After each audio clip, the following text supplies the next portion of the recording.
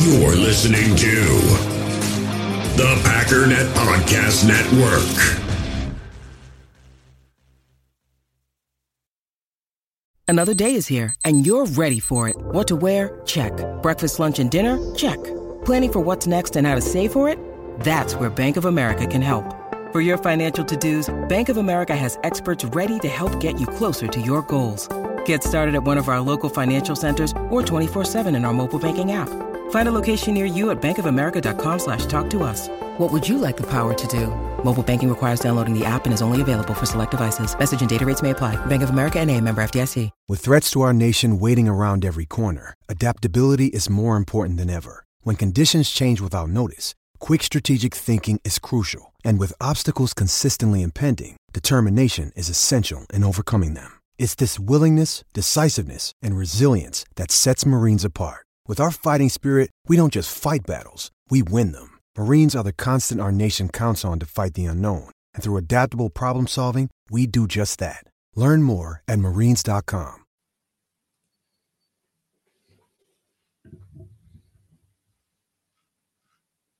Go ahead. Welcome back to Packernet.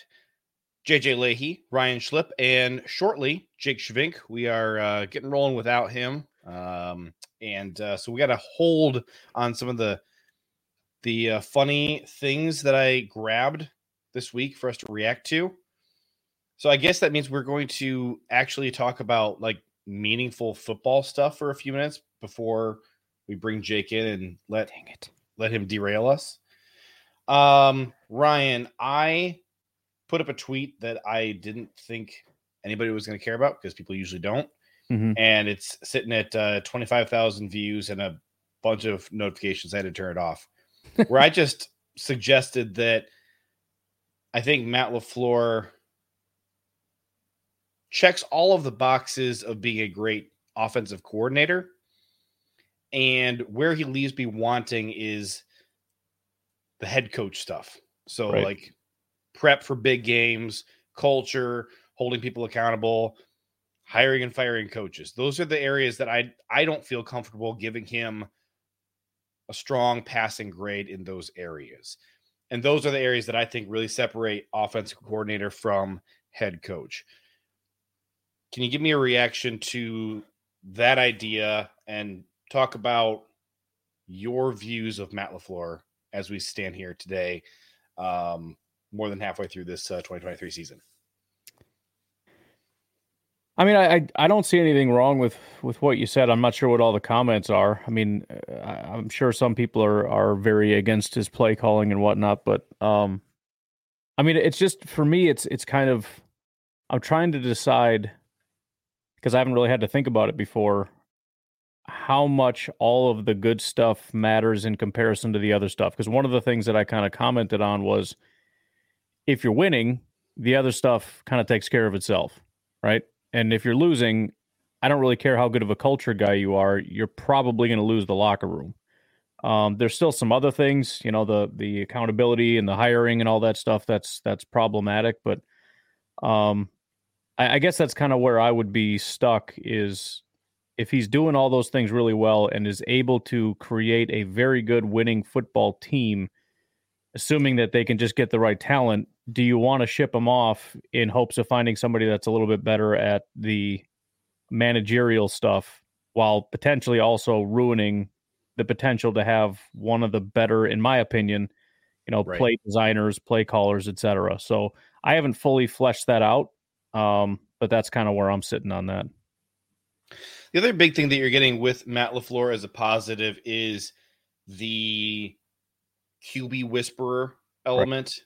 I think every quarterback we've seen him ever get his hands on, and maybe I'm just forgetting some guys who really flopped, but everybody we've ever seen LaFleur work with seems to play at like their max potential. You know, you look at Matt Ryan and Jared Goff, like way higher production from those guys with the Matt LaFleur influence than anybody thought they had. And I know there's a lot of frustration with just the entire Packers offense. I didn't like Jordan Love as an NFL prospect. Right. what I have seen from him in his time here last year and this year, really doing a lot of work with Matt LaFleur and Tom Clements, I have been impressed. I know certainly I'm not going to assume that everybody agrees that he's the guy, but he is outperforming what my expectations were of him as a draft prospect. We got Too Old for This in the comments here. He's expressing a split loyalty conundrum here. He says we're asking him to pick between Packers Total Access and Derailed. Here's the thing, Too Old for This. Both of these get published to the podcast feed. So whoever you want to send live messages to, catch the live stream for that, then listen to the other show later. We also have a follow-up comment from him, Voodoo Mama Juju, which is the name that Ryan's going with today on the screen for those of you who are just listening to the audio version. He says, from now on, I'm calling you Angela, Ryan. That's fine. It's not any worse than Pack Daddy, I guess. Joe Pereno. The other day, I had to ask my Google Assistant on my phone to send a message to you.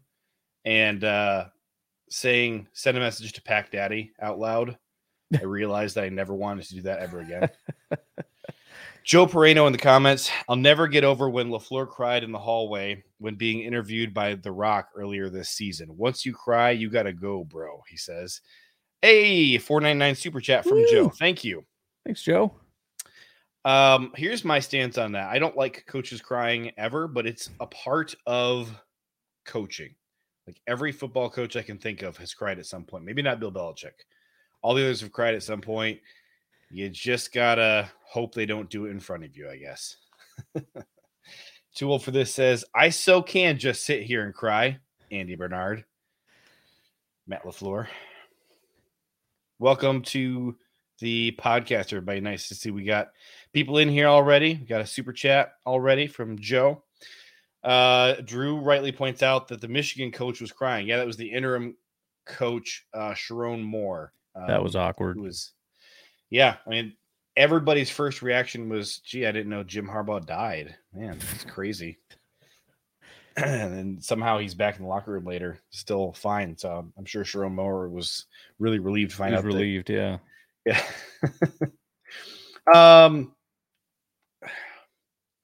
One of the things that I've been seeing a lot of online is that people feel a lot better about the Packers, the overall team, and especially the offense after the Steelers game and after the Rams game. But the frustration that a lot of people had with the offense in general has kind of laser focused in on Christian Watson right now. How fair do you think that is? I think the pitchforks are out. I think every week we got to find a new villain. We went from Josh Myers to Christian Watson, and next week it'll be somebody else. I mean, I don't fully understand it. I understand he's had some drop issues and whatnot, but the absolute pitchfork, burn it to the ground thing is a little silly to me. I think Aaron Jones has bigger, I know for a fact Aaron Jones has bigger drop issues than Christian Watson does. The entire team has had drop issues, and I do think a lot of these throws are a big part of the problem, and we're blaming Christian Watson. It's not to say that under different circumstances, a different receiver could have maybe come down with some of these errant throws, late throws, under throws, but I don't think it's cause for a complete, this guy's a bust, attacking his family on social media. I mean, it's just gotten completely out of control to where there's just massive overreaction. I mean, now we've got Matt LaFleur needs to go because of his comments to the media, which I don't care for the comments he made, but the absolute overreaction to him explaining like what a down lineman is or whatever, it's just gotten to be silly to me. So, does he deserve criticism? Yes. Does it? It's 100,000 times more than it should be, though. Yeah, I think on the Christian Watson's family note, I think I'd like to put this out there. My message to both Christian Watson's family and the Packers fans, but only one of those groups actually listens to this show and cares what I say, is resist the urge, okay? Because I think everybody needs to just kind of cool it with the constant like crossfire attacking. And we kind of know at this point who Christian Watson's family is, and that is very defensive of Christian. They love him a lot. They're going to go to bat for him all the time. Now that we kind of know that, I would just like to encourage everybody to resist the urge to engage with that if you're feeling feisty. Dang, where the heck is Jake? Really thought he'd be here by now.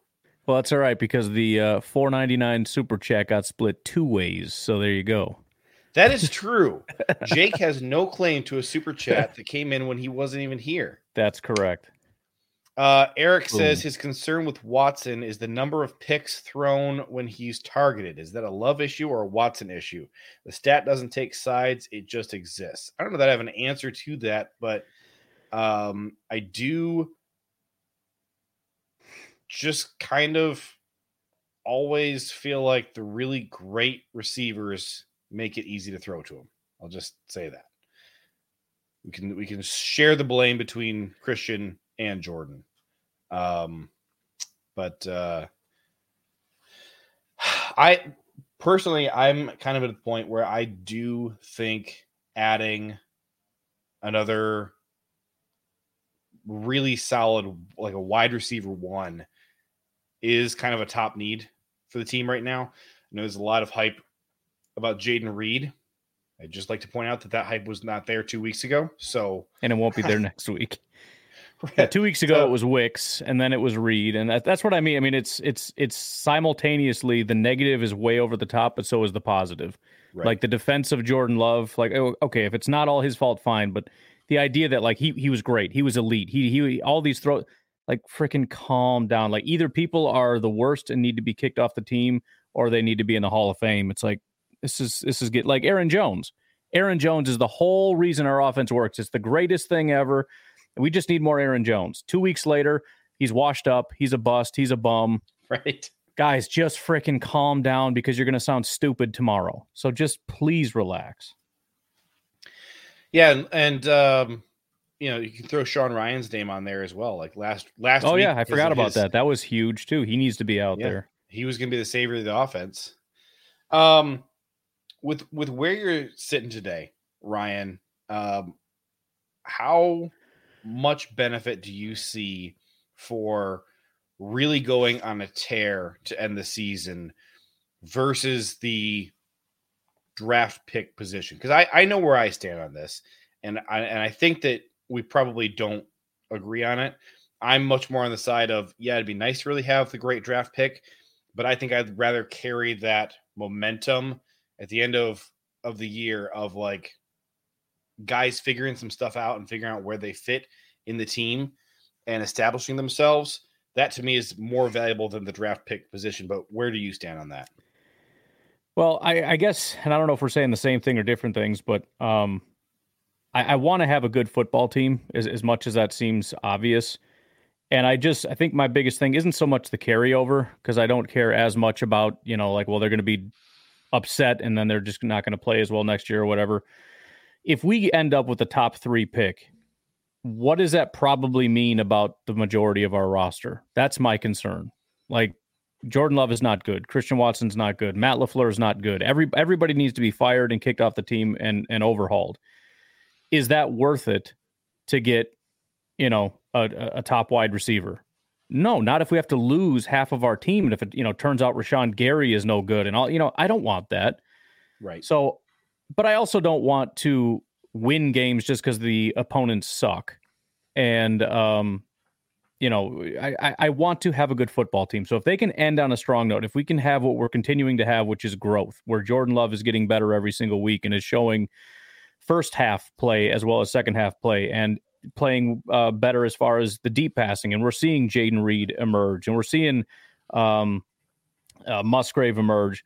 I'm in favor of that. I mean, it's going to suck if we get the 15th pick instead of the 5th pick, but if it means that we have 60% of our roster intact, that's a better trade-off, in my opinion. Welcome to the show, Jake. Nice of you to drop by.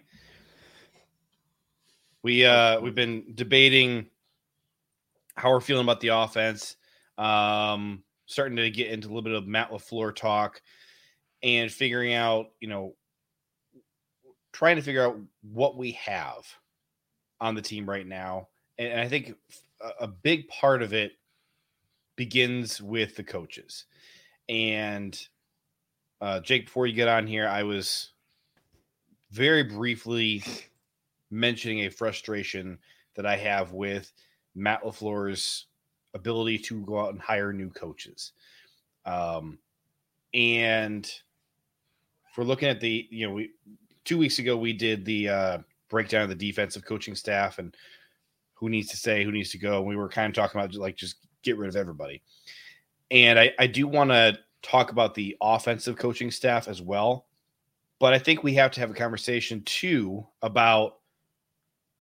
In the hobby, it's not easy being a fan of ripping packs or repacks. We get all hyped up thinking we're going to get some high-value Jordan Love card, but with zero transparency on available cards and hit rates, it's all just a shot in the dark. Until now, introducing slab packs from arenaclub.com, the only repack that provides real value, a complete view on all possible cards, and clear hit rates for each one. Now when I buy slab packs on Arena Club, it finally feels like I know what I'm getting.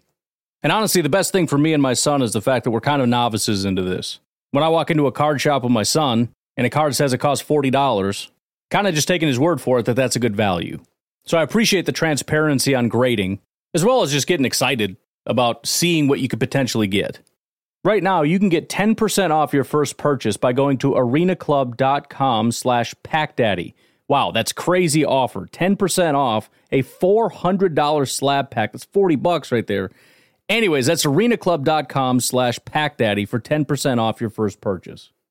We all have smartphones, and we all know they're pretty amazing, but they also can be amazingly distracting, especially when we're around other people. So US Cellular wants us to reset our relationship with our phones by putting down our phones for $5.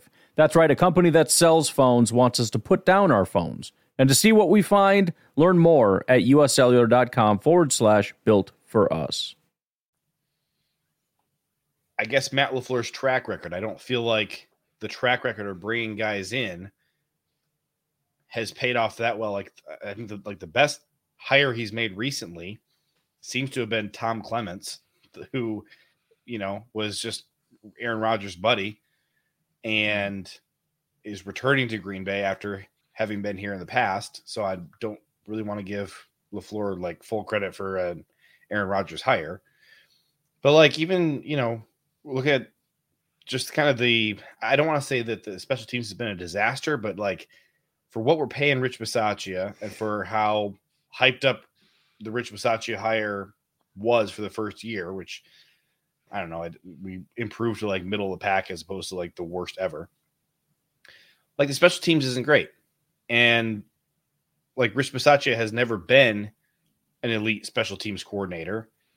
He's just he had that cool year in Vegas where he was the interim head coach and feels like that's why I brought him in. And I think a big part of what everybody hoped was that would be a huge positive influence on the locker room, on the whole team.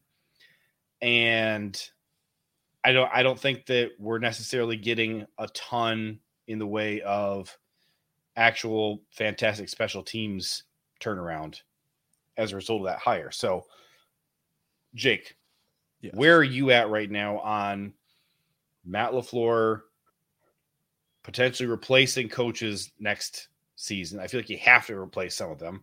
A lot of people are pretty much already have their minds made up that you need to replace both coordinators, offensive and defensive.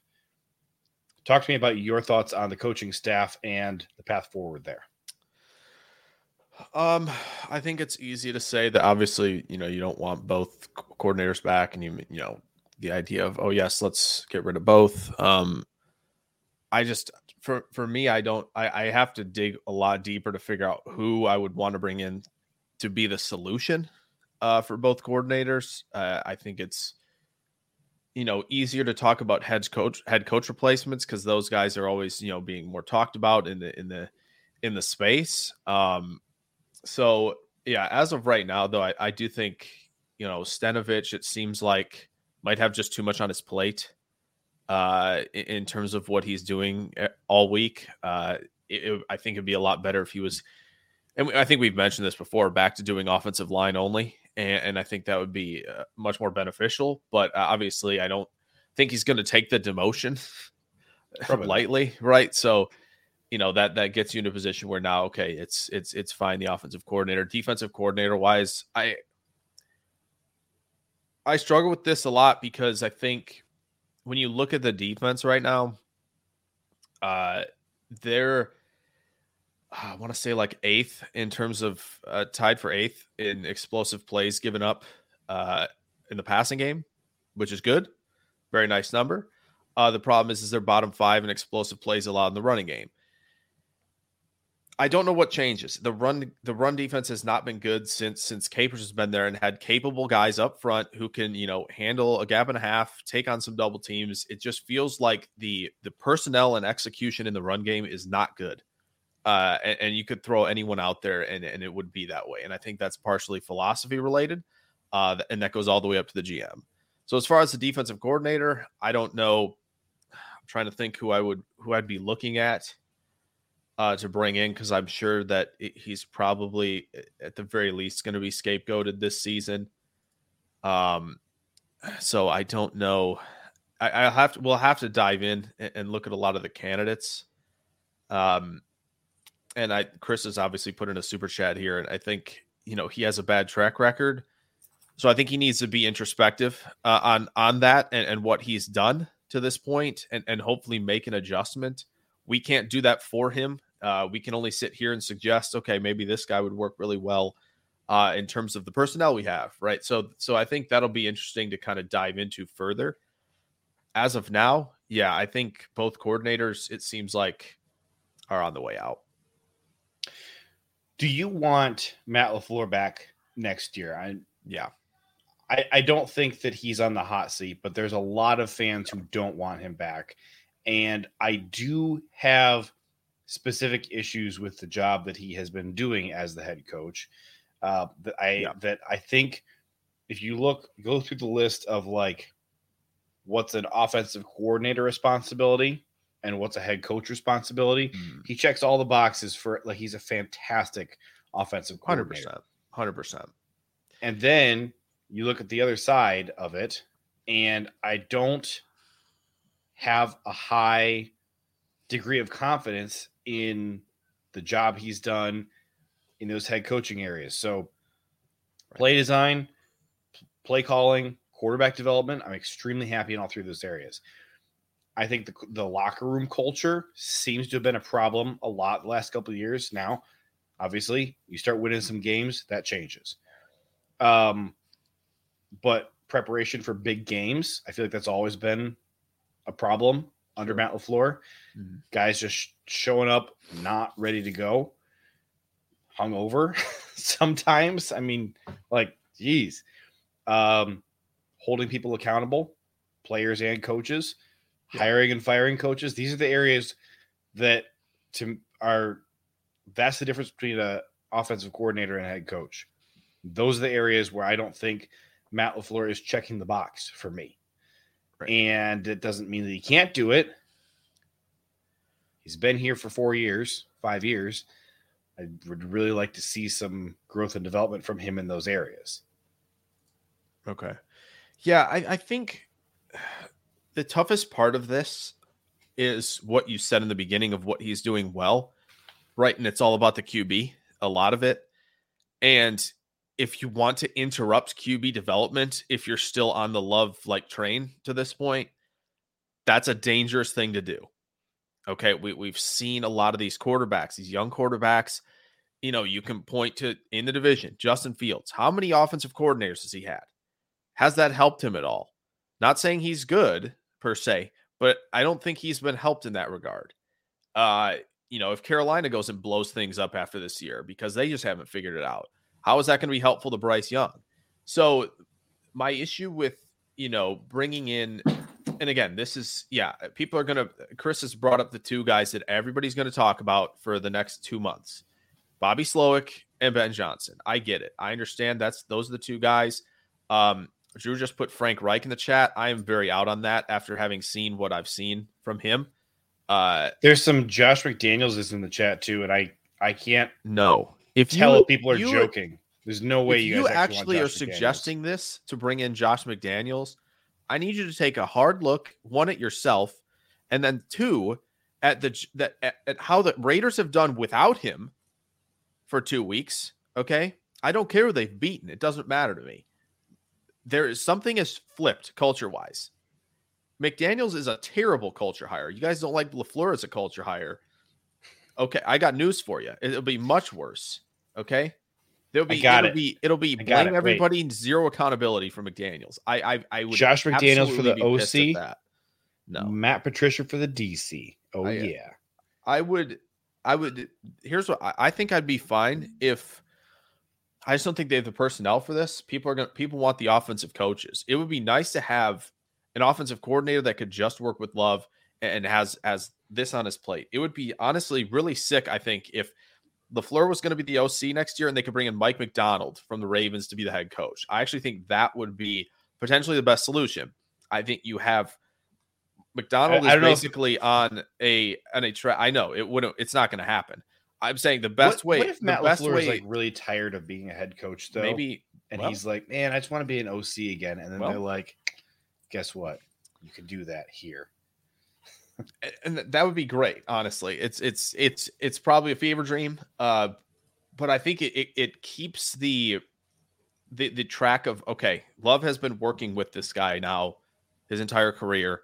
To interrupt that concerns me a little bit because I don't think the OC or the head coach coming in, if it's Slowick or if it's Drew, I don't know about that, buddy.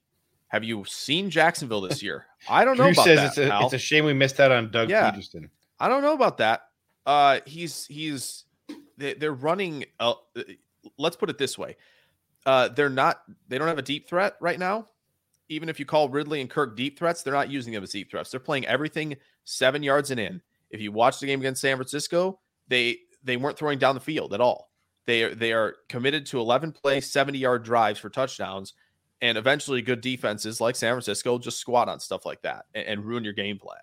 He's given play calling away. He loves doing that. It hurts the team when he does it. I honestly don't know what kind of operation he's running. He is doing something this year in Jacksonville that got him run out of town in Philly. He's going on the same track right now, and it's hurting Lawrence's development. So I don't think I want that at all.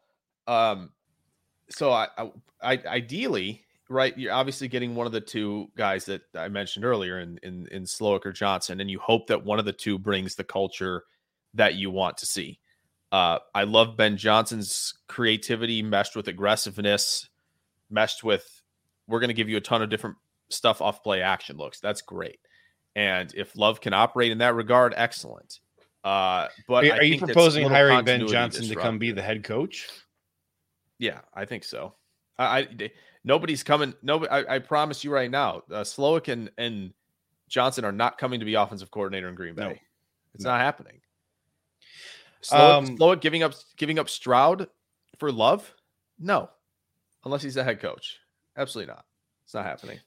Too old for this. Wants Jerry Gray to come back and be the defensive coordinator. If you don't remember, he's currently, this is our former defensive backs coach. He's currently the Atlanta Falcons defensive coordinator and assistant head coach. And this is my big problem with LaFleur's hiring. Can we not just keep calling up all the same familiar faces? Burn Matt LaFleur's Rolodex. Go out there, hire somebody who's up and coming, who is getting this job because they are doing so well at the level below. Go find that. If you're looking for an OC, go find that position coach who is shooting up, who is on that trajectory, who another team wants to hire to be an OC. If you're looking for a defensive coordinator, go find that guy. If he's a linebackers coach that hasn't previously been the defensive coordinator for the winless Lions and for the Redskins, right? And who worked with LaFleur for a year, 8 years ago. Go find that linebacker coach who's young. We were all talking about Ejiro Evero. That was the guy. Yeah. Like, that's exactly what you're looking for. One of these rising stars who doesn't have a connection to Matt LaFleur, who is only getting this job because they are good at what they do. Yeah. All right. Let's do that. Let's And not go hire the Wisconsin Badgers defensive coordinator that isn't even getting any interviews from any other NFL teams. The Green Bay Packers should be getting the best of the best, not the leftover scraps that nobody else is interested in. Yeah. And by the way, Evero, not the problem in Carolina right now. Not at all. He is not the problem down there. They got a lot of other issues. It's not him. So they can obviously they can go traverse the Fangio tree if they would like to, and go for the kind of young and up and coming disciples there. See, this is the thing, like a Jim Schwartz, Steve Wicks caliber DC. Jim Schwartz is his own. He is his own guy. Okay, there's not a lot of guys like him in the way he sets up defense. Green Bay would have to shift a few things philosophically. They have great personnel up front for a Jim Schwartz to come in, no doubt. Attack, love that. I think Schwartz would love to have, Brooks and Wyatt. Maybe you're adding Jason Newton to that mix in the draft, and you have guys who can just get after it as pass rushers. Is your concern is the back seven? Good news, we don't have one. We got to build that up from the ground anyways. Right. And that'll be a lot of man coverage, a lot of cover one. You got to have more for that. And that's going to take Goody saying, okay, well, now I need to, spend high capital on corners who can man cover. They haven't necessarily done that, right? They got Stokes and Alexander. Alexander maybe could be a man cover guy. Stokes, he's still probably at his best in more quarters, in more three where you can turn and run. I think that's where he's best suited. So you have now kind of contrasting styles at corner. So there has to be, Goody's going to have to adapt. Will he? That'll be the question. So yeah, there's a lot that goes into this. The only thing that, not retreading, I think you don't want to retread, these middling guys, like you said. Like, do you really want Dan Quinn to come in and be head coach? It's going to be a lot of cover three, which might be suitable for the back end. But I don't know. Doesn't move the needle for me. Now, I like would Lou Anarumo move the needle from Cincinnati? Bring him in? If you can get Lou Anarumo. Probably going to have to be the head coach. But, you find that up-and-coming offensive guy then with Anarumo, and you got something here. So it's tough. Obviously we can suggest all these things. LaFleur's not going anywhere, especially for the continuity thing at the quarterback position. I think, like JJ, you've already said, he's a great offensive coordinator. It would be hard to disrupt that a little bit and go a different direction. I get it. I think I've seen the fan base and how they act. To be honest, where we've seen it. If the Packers come out flat with Ben Johnson as the head coach next year after 4 games, people are going to lose their minds. Like, why have we done this? Even though they were clamoring for it all offseason. It's like, well, it's going to take time. It will be an adjustment for everybody, right? Including your quarterback. So, I mean, the timeline is clear. Like, we have Love under contract for 1 more year. Yeah. LaFleur is going to be here 1 more year. He will be here. He'll be the head coach in 2024. Yeah. Like, barring an earthquake. Yeah. Unless the coordinators, I'm leaning toward probably won't be back next year. Imagine, yeah. Mm-hmm. And a big part of that is I don't think anybody who knows anything thinks that Matt LaFleur is on the hot seat in 2023. I do think 2024, the excuses have kind of been run through, and it is time to see results from this rebuild. Okay, you've been rebuilding for a year. Realistically, it's 2 years. Mm-hmm. Here we're in year 3. You can pretend it's year 2 if you want to, but we need to see results here. And I don't think Matt LaFleur is likely to let himself be hamstrung by poor coordinator results. Chris wants to know, would a coordinator be interested in coming into a situation with a lame duck head coach? I don't know why not. I don't know that the coordinators are going to promoted. Look that deeply into it. You know, offensive coordinator could become an interim and future head coach. I don't know why that. The guy's getting promoted. I think, I don't know. People assume people don't want to climb the ladder, no matter who it's for, and that's people will do that for sure. So I don't think, and I don't think that that's a bad bet either. I mean, if you as the coordinator, if you do think that this is potentially LaFleur's last year that you're signing on for, and he does get moved on from in the middle of the season, that's not bad for the team and the fan base either, that you get an opportunity to maybe take a young, promising coordinator who you just brought in and let them learn on the job for the last 5 games of a season. Again, I don't think either of us think that LaFleur is getting fired next year, but speaking to the hypothetical posed by Chris of the head coach potentially being a lame duck head coach, I think that that's just a positive for everybody. Yeah. And Drew said there's only 32 teams. If somebody's saying, you're the quarterback's coach, you want to come be an offensive coordinator for the Packers, I don't think there's anybody who's going, oh yeah, no, I got to pass on that. Pass on that promotion. I mean, people accept jobs with the Cardinals and the Browns and the Jets and the Jaguars all the time. Nobody's passing up the opportunity to come be a coordinator for the Packers unless you just don't want to be a coordinator. Right. I think, maybe there's some credence to, I don't want to be the OC under an offensive head coach. That's possible. Yeah, absolutely. That's entirely possible, but still, I think that, if you're an offensive guy who's working up the ranks, becoming an offensive coordinator in Green Bay, if they're successful, clearly has yielded results for guys who have been the previous OC. Now it hasn't worked out, but they've gotten, promoted, right? Yep. Getsy was not the OC. He goes and gets an offensive coordinator job. Hackett was the offensive coordinator. He goes and gets a job at Denver, right? Obviously didn't last, but he's not going to suddenly disappear then.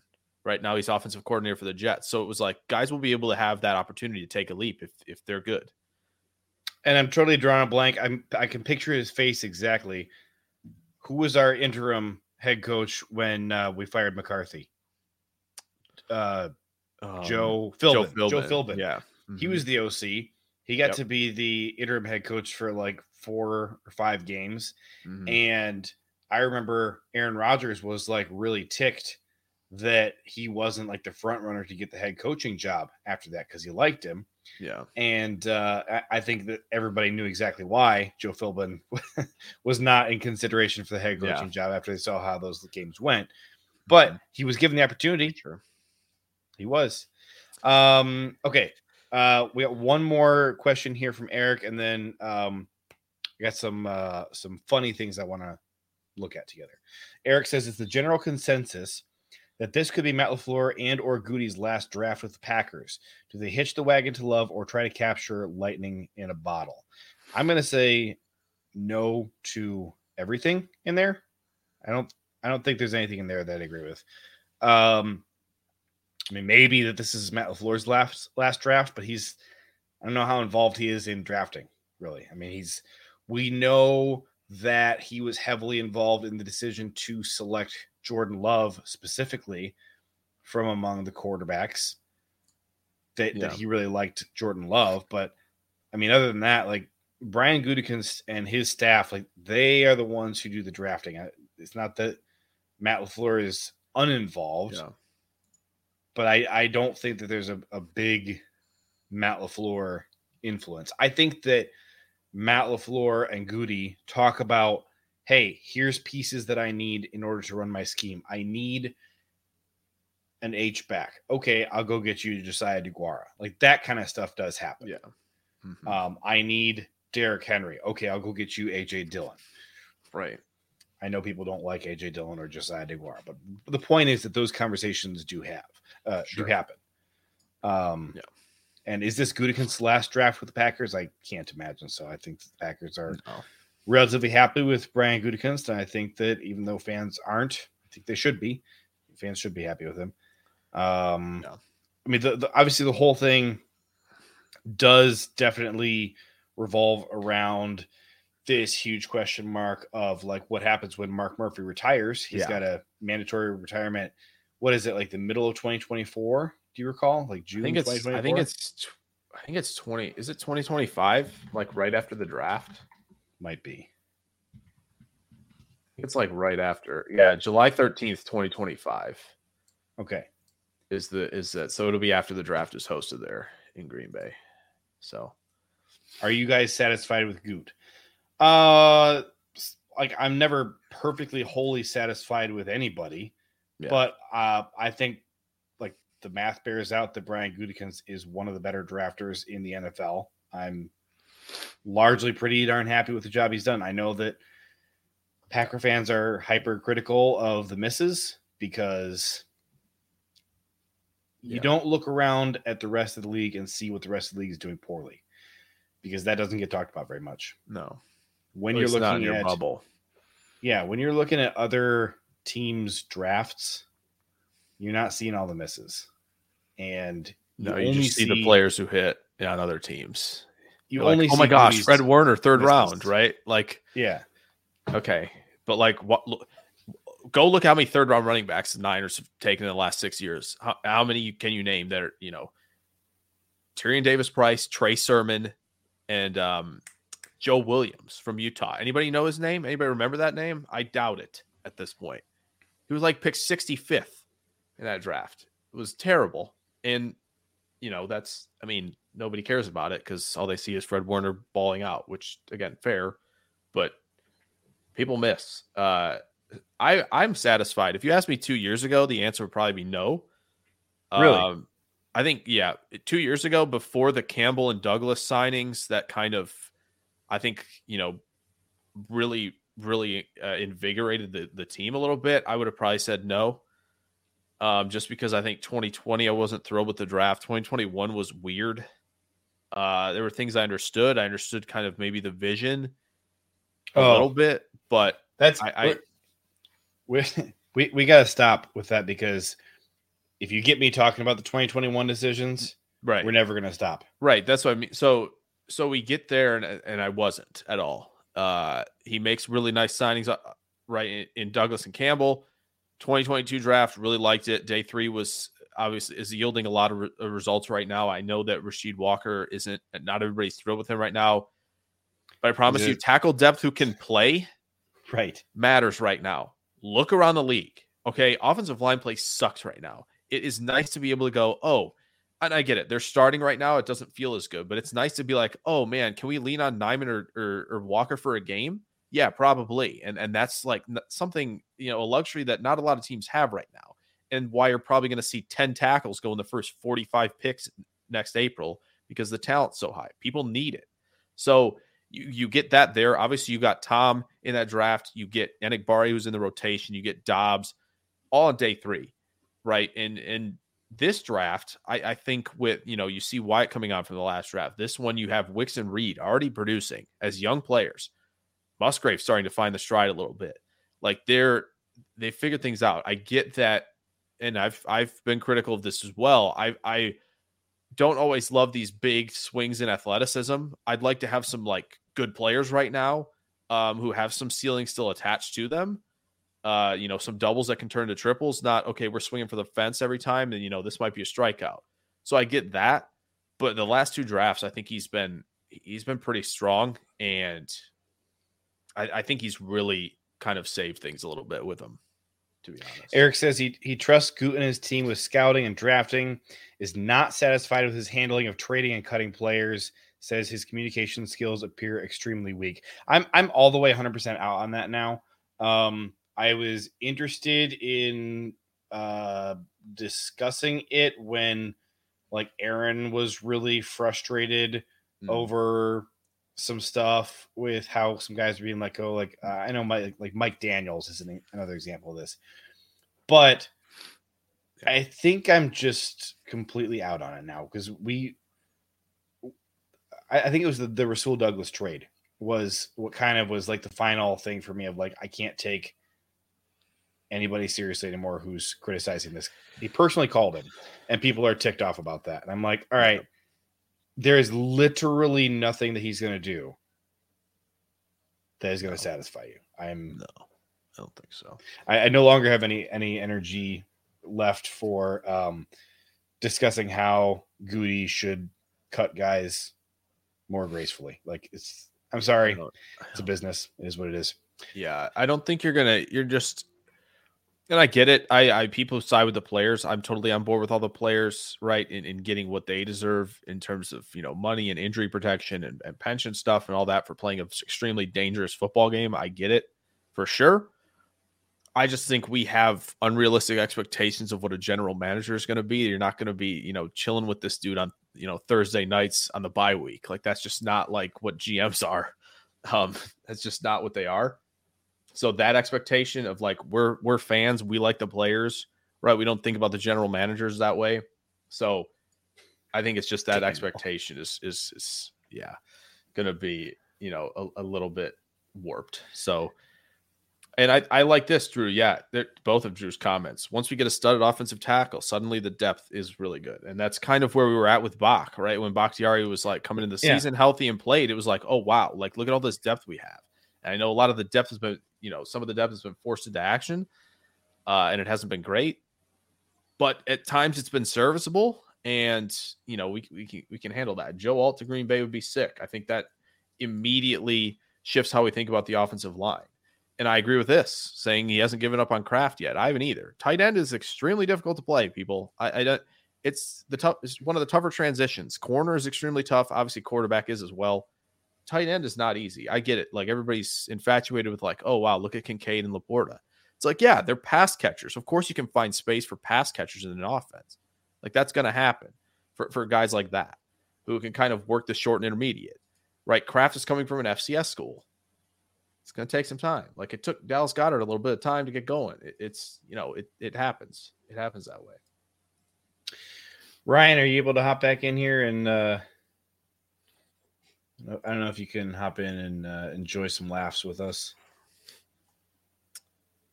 Ryan might not be able to. He, I guess he's still on the can. So we'll let him do that. All right. So first of all, we have this interaction here with Stephon Diggs, and what's this called? Is this NFL Espanol? Is that what it is? Oh, ESPN Deportes. ¿Cómo estás? Lo siento.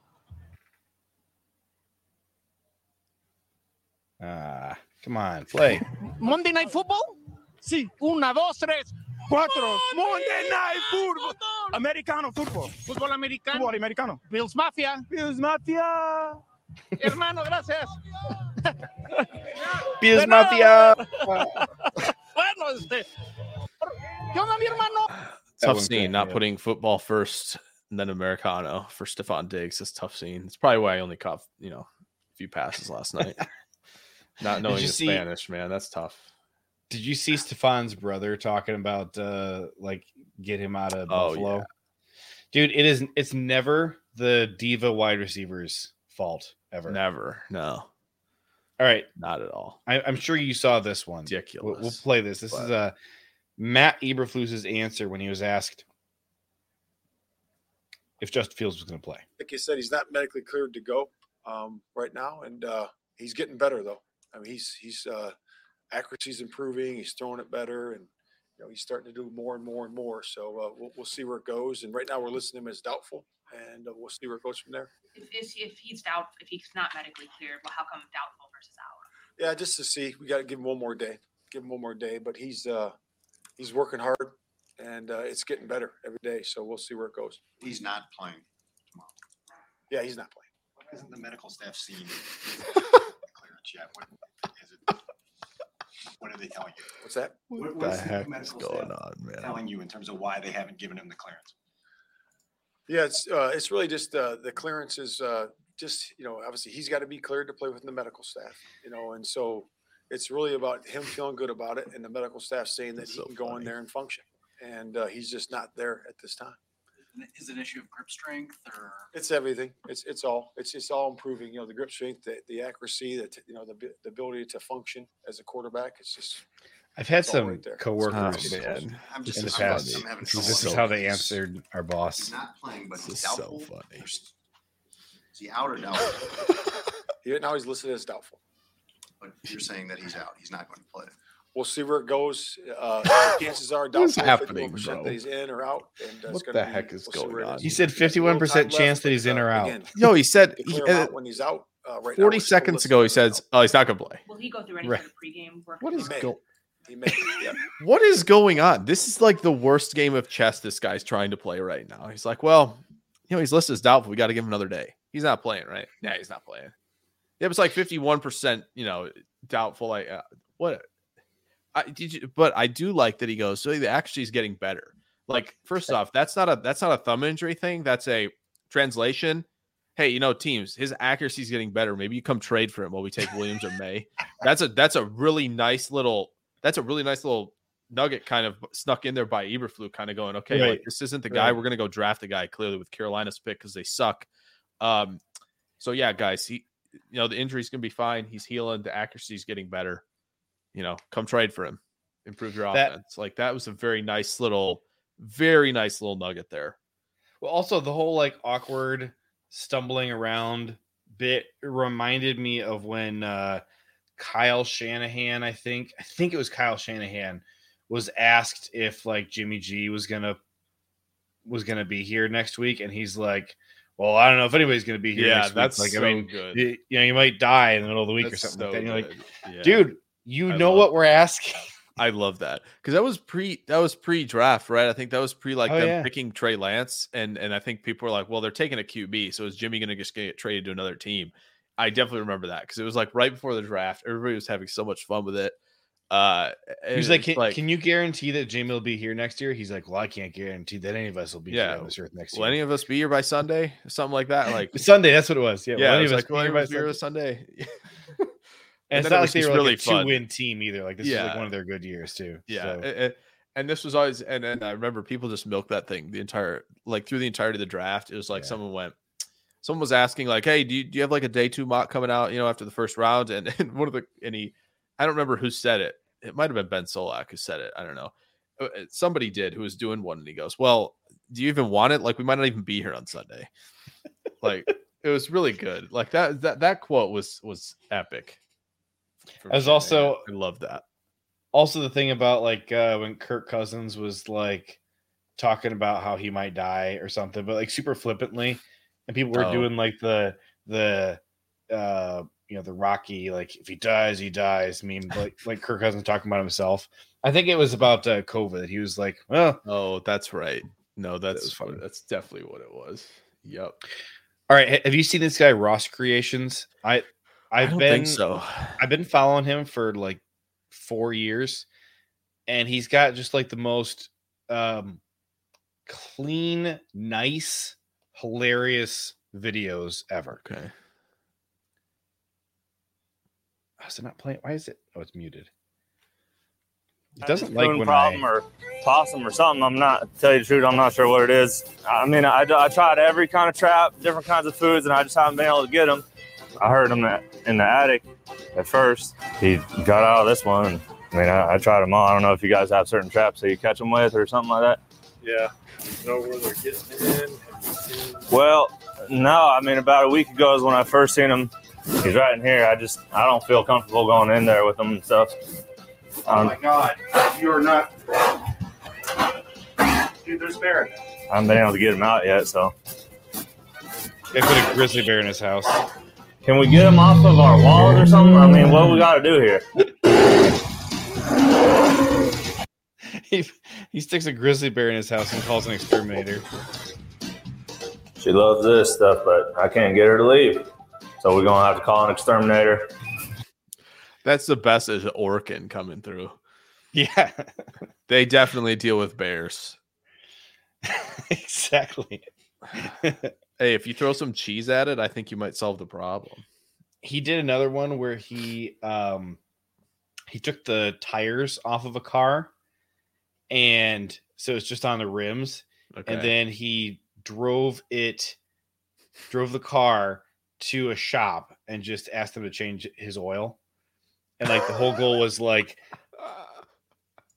leave the shop with only having his oil changed, even though there's no tires on this car. That's funny. That's really good. Ryan, can you put my? I like that. Yeah, there we go. Extra roll of toilet paper there, Ryan. Get it! Looking for someone to come out here as soon as possible. Got rats, a possum, or something up there. It's big, Bubba. Come on in. Hey, how you doing, sir?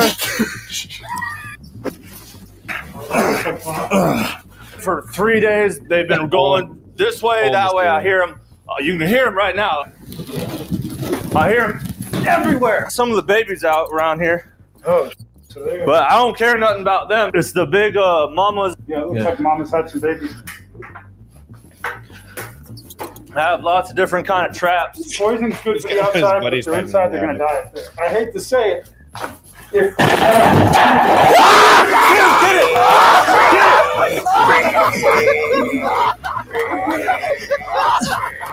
Hey, keep cracking! Well, you help me grab them. That was the weirdest shit I've ever seen. Oh man, that's funny. Great videos. All right, a little different flavor. Same guy though. Good. That's so good. This is camping in front of stores that aren't having a sale. Oh, this I saw this. I didn't watch it. Did you? I definitely saw this on the timeline. Okay. I wish I could make it bigger. Every time I go full screen, it seems like the volume doesn't. Or just it like buffers. Right. So full screen. It just buffers.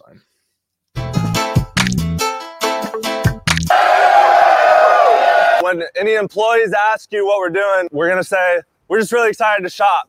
And tell them that we've been camping there all night. I love how many people came at freaking 9 o'clock on a Thursday. Good line.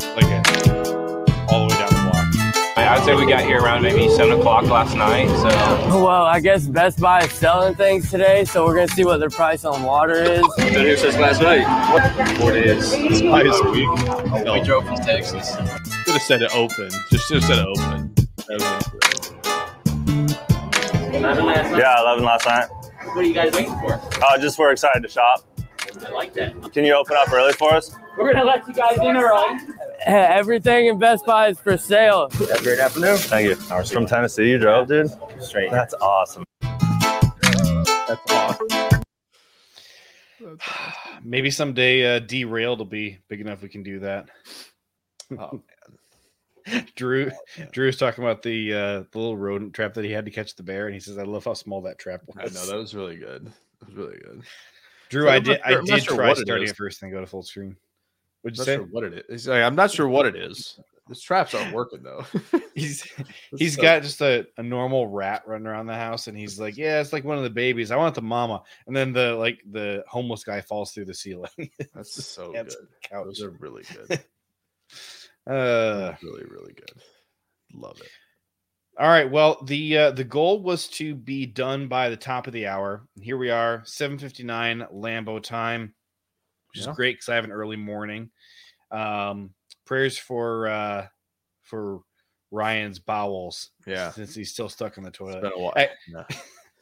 He's not actually on the toilet, but somebody in the comments suggested that's what it was. So I love that people kept running with it, and Ryan himself ran with it a little bit. Right. That was really. If Ryan hadn't posted in the comments, yeah, that's what's going on. I would not have kept it going, but yeah, right. Oh, that's good. Drew says, "Did you guys talk about Aaron Rodgers?"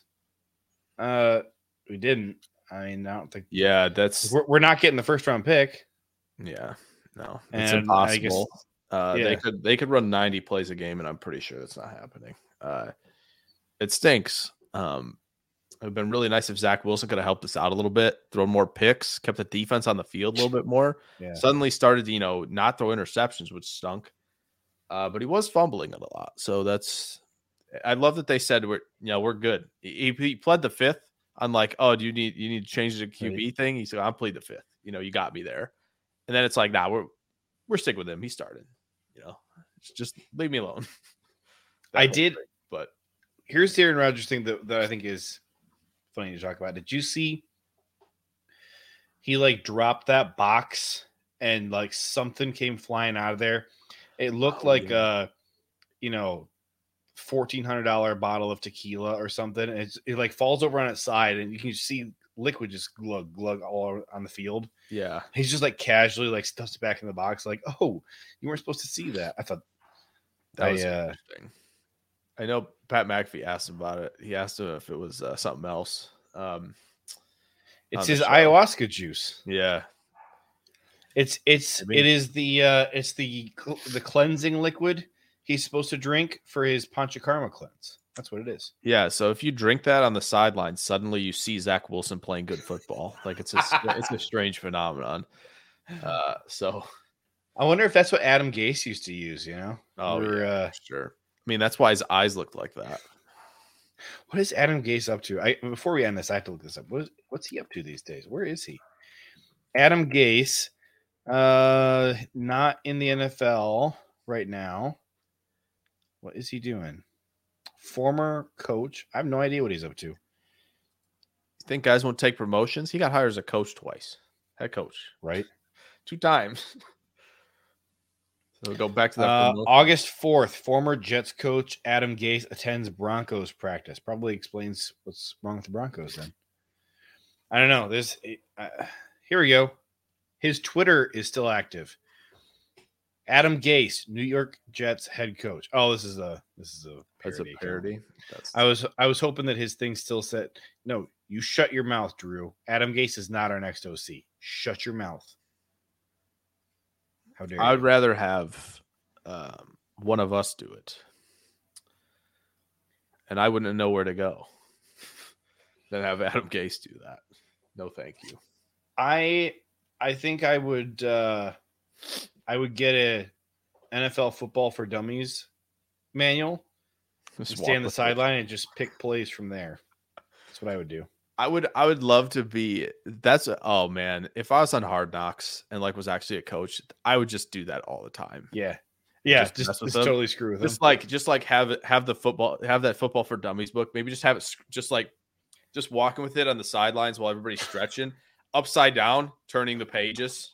Just make sure the camera gets this, and make sure you're mic'd up and go, man, I feel good about what I'm seeing here. I like what our offense is going to be this year. And just keep turning the pages. I know some of these words. What you could do, this is like what Connor Stallion should have done. So you get the book like custom printed up so the cover is like coaching for dummies. But then the pages are your actual play calls. Like this is your play call sheet. Oh, there you go. Yeah, he could have hollowed out the book, been reading it on the sideline. There was a camera through the book. It's like, oh, I can't. Adam Gase could hollow it out and put his smelling salts in there. Well, Aaron Rodgers could hollow it out and put his ayahuasca juice in the book as well.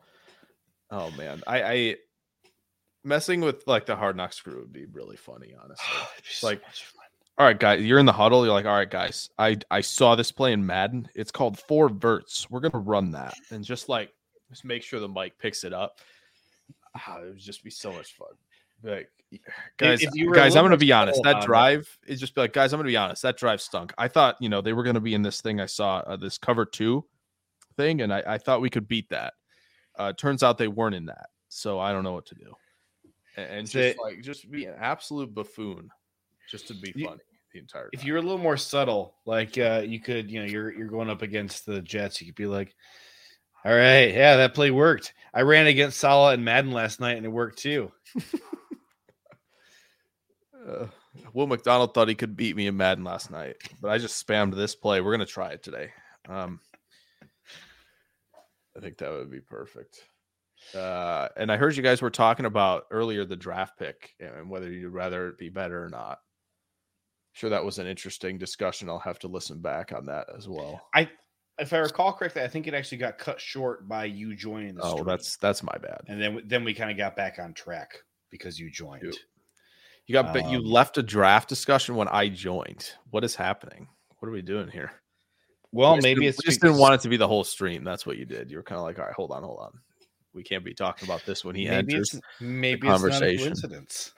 Yeah, I'm sure it's not. All right, Jake, thank you for joining me tonight here on Packernet Derailed. Thoughts and prayers with the artist formerly known as Pack Daddy.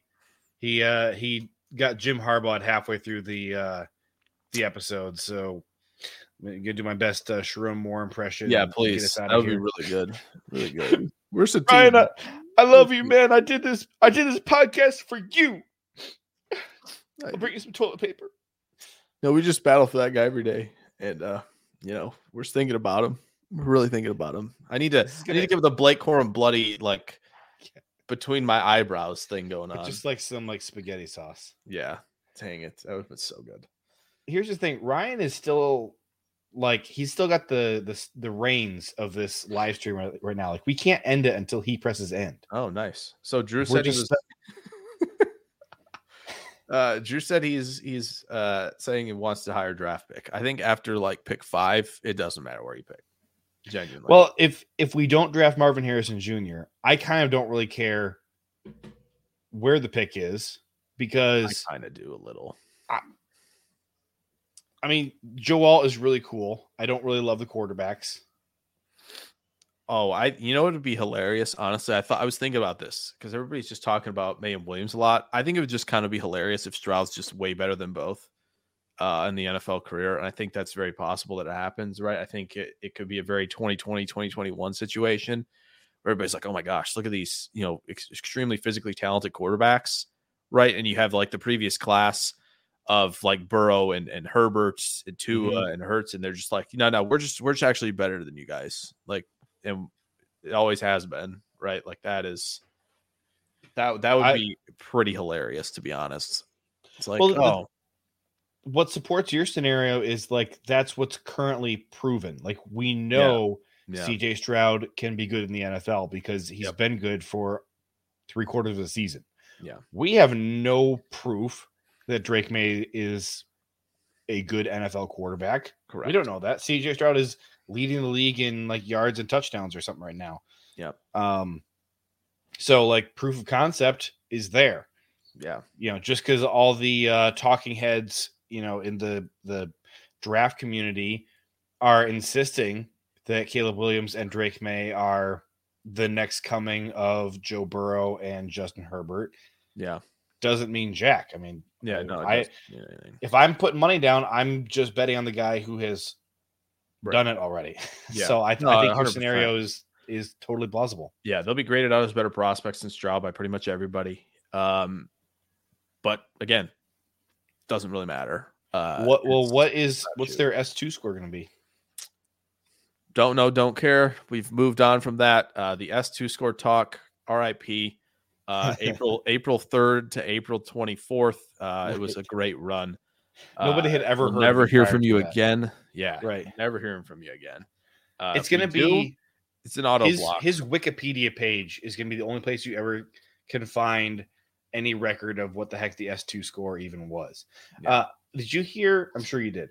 CJ Stroud was talking last week about what he would be looking for in a quarterback prospect, and he said, first of all, I would never draft a quarterback who wasn't a multi-sport athlete. And he was talking about the benefits of that, which I thought was interesting.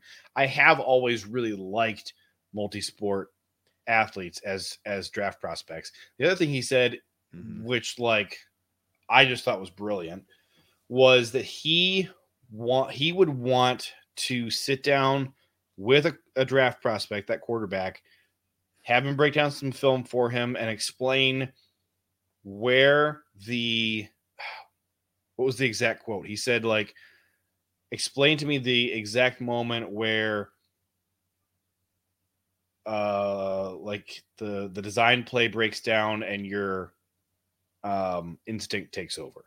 And I thought that was really interesting too. And like, obviously he's just a rookie and, you know, it doesn't really mean anything, but he knows more than I do. And I found it interesting. Yeah, I think that's really interesting because you'll have guys that'll say it right when the first read's not there. Almost guaranteed you will have prospects who will say that. You will have prospects who will say it, you know, a second and a half later. I think you'd probably see that exact scenario happen with May and Williams, to be honest. So, yeah. And what was always cool with Stroud in college was like his brain was a computer. And so like those, you know, the third level reads, that was like his bread and butter. Like that was what he was good at. That was his extraordinary trait. And so makes sense that would be what he values, you know, in quarterbacks, you know. Yeah, absolutely. How much of that actually would translate to trying to find an NFL quarterback in the draft? I don't know. It's his opinion, and I found it really interesting. Yeah.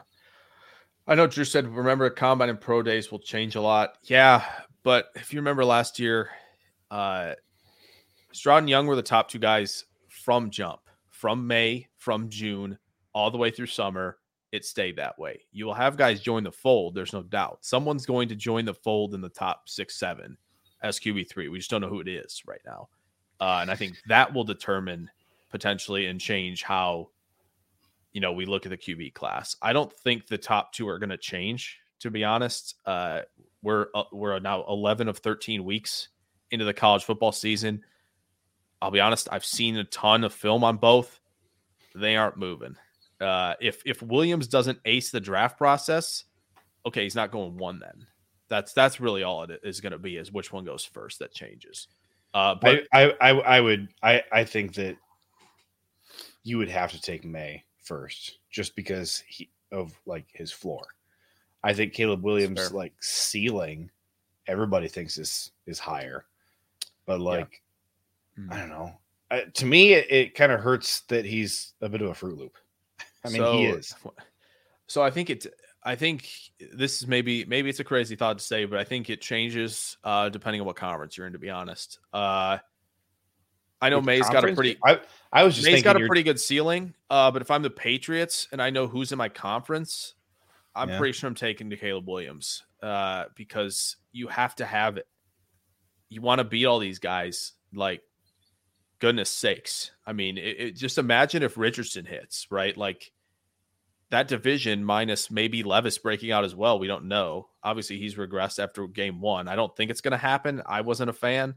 I think we've kind of seen what the ceiling looked like, was a good deep ball thrower and whatnot. But if Richardson hits, you have, just in that division, it's Lawrence, Richardson, Stroud, right? And then you have Herbert and Mahomes, right? You have Burrow, Lamar. Maybe Deshaun, I guess, perhaps. But then you have you have Allen, Tua, and then Rodgers, presumably coming back for another season. Yikes. If I'm the Patriots, like, maybe you think May has hit a ceiling worthy hit and you go with that. I think that's totally fine. But at the same time, it's like, okay, well, we might have to have a demigod playing the position to get through everybody. And I think that was, partially Indy's kind of process. If they were going between Richardson and Levis, I think they were like, well, I mean, they both have their faults. We might as well swing as high as we can. We know what division we're in. We know what conference we're in. That might play a little bit into it. Probably not as much because they're both be kind of equal in terms of potential, like where they're at and what their ceilings could be. But it could change the approach just a little bit. But I mean, Levis didn't even end up going in the first round. Right. So. Exactly. So it's what it is. But all right, I'm going to cut you off there because I know you can talk my ear off about the draft all night long. True. And I know that if we keep talking about this, I'm going to get sucked in, and I'll let you. Friday evening. So, yeah. Friday evening, folks. I'm excited, man. Friday evening. We'll be back. We'll be having a good time with that for those interested. We'll talk, as much draft as you want to. Who knows how long that'll be. Anybody listening who has not yet checked out the Friday draft show, check out Jake's YouTube page. He's been doing it every Friday. It's a good time. Yeah, it'll be a lot of fun. All right. Thanks for tuning in. Go Pack Go.